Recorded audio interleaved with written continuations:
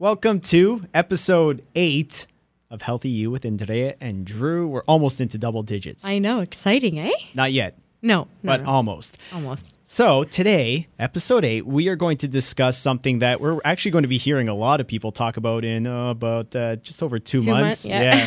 New Year's resolution time. Yeah, People are yeah. going to start talking about dieting. Yes, dieting. Yeah, we should have added a drum roll in there. So dieting is what we're talking about today. And Andrea, you were the one who said you really wanted to talk about dieting. So why is this? Oh, I see it on your face. You're determined. You've got some points you want to get across. Why do you want to talk about dieting today? Well, a number of reasons. I see clients and patients in my practice who are constantly coming to me for weight loss tips or, I want to learn how to eat a little bit better. And for some reason, September for me is kind of like the new year. So it's my first new year. People go back to routine. Summer months are over, kind of a little bit more schedule. And the whole, I want to get back into routine of eating well or eating healthfully, detoxes or whatever it might be. So I feel like last month when I messaged you and said, we're talking about this, I was just at a brink and I had a patient in my office and she basically expressed to me, I just want to be normal. I want to eat like the rest of my family.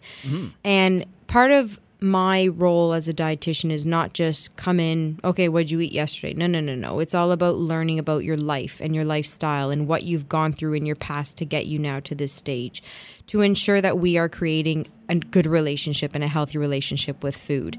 Because diets are out there, Drew. Just like 2,000 flavors of chips or cookies, they're out there and they're probably not going to go anywhere anytime soon. So we have to understand them a little bit more. We have to understand this food that we are surrounded by.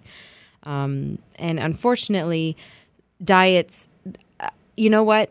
I feel like I maybe have 5% of the people that I see who have been on a diet and they're maybe able to stick with it. Other than that, it's just the frustration and people getting really down on themselves because, in a nutshell, they are very restrictive. Yes, and that's what I've gathered from seeing a lot of different diets all over the place, and they are all over the internet. There's people sharing things on social media. There are things that I know we're going to touch on that are celebrity endorsed. Yep.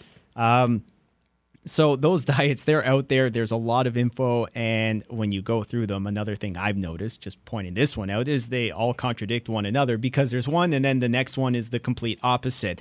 And restrictive, that's a key word that you just touched on. So why do most of these diets fail? Is that the main point, or are there any other things that you think are what lead people to fail when they go onto these diets? Well, there's misconceptions is number one, is that and restrictive. And you touched on celebrity endorsements. So celebrities endorse about 44% of diets right now. Wow, that many, eh? Or that And high, that high percentage. And it becomes frustrating because they have the power in media, I guess, to sway a person here or there. But in reality, the things just don't meet with a lot of people's lifestyle. So why does weight loss or dieting fail?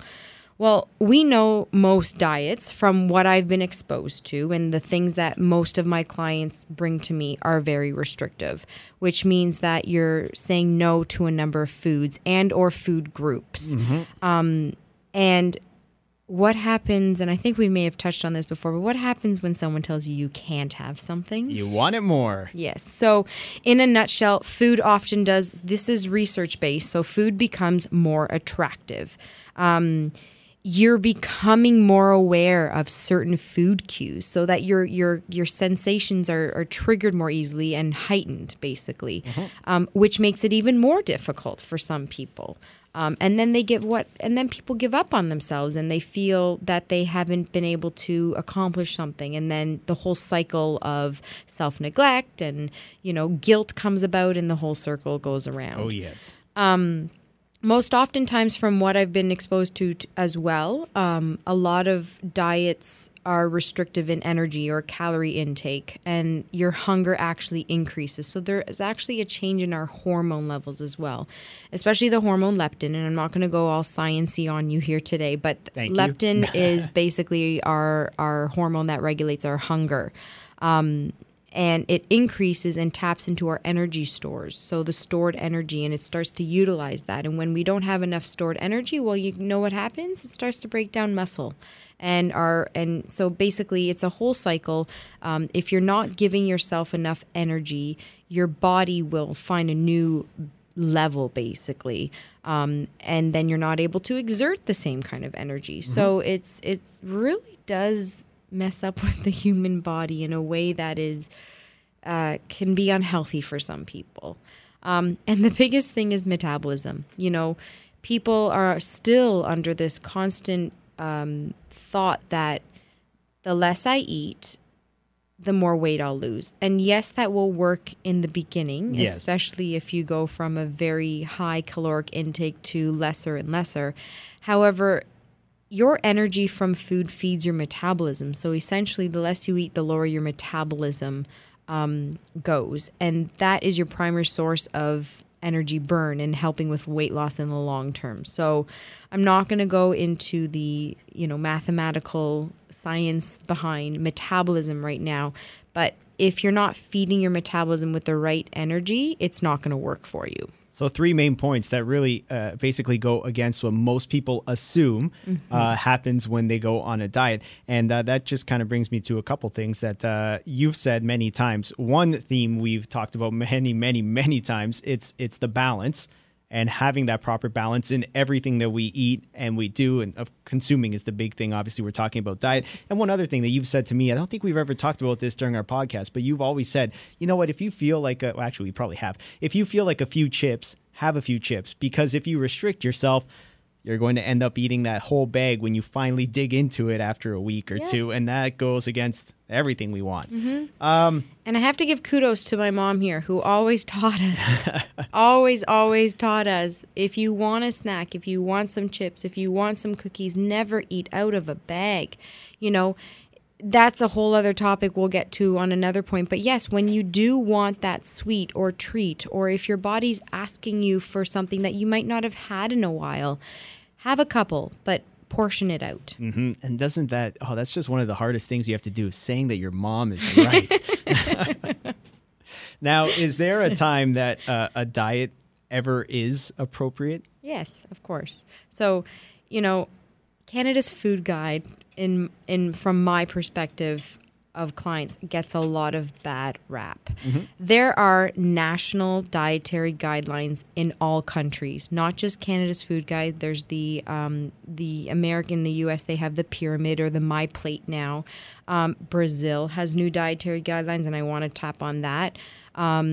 Australia has guidelines. Italy has guidelines. Europe, there's guidelines everywhere. And these are guidelines that are set by the nation, and they have a plethora of research. Are they guidelines? Yes, they are a starting spot. They are for people that we want to try to understand where our healthy nutrition is coming from. Is there a time when diets are needed, as you just said? Yes. People with chronic kidney disease, gout, people who have celiac disease, that Canada's Food Guide kind of goes out the window, because there is specialty diets or dietary restrictions or certain foods that they have to consume because their bodies, need to be treated in a different way. So yes, and just a note, Brazil's dietary guidelines were changed recently, a couple years ago, and there's a number of highlights that are focused on the guidelines. Instead of food guides, they kind of look at guidelines such as preparing more meals from staple and fresh foods. And one of the biggest focuses that they brought about with their changing guidelines is to eat in company whenever possible. And that just really highlights the meaning of food. It's nourishment for our body, but, and I'll quote my other parent, my father, food was meant to be shared. Yes. And it just makes it for a better appreciation of food, better from where it comes from, and an overall better relationship as well. So I have to give kudos to our southern neighbors there. Yes, and probably I would add to that, you tend to eat a little bit less when you're in good company and you're chatting and you're talking and you're not just focusing on stuffing your face.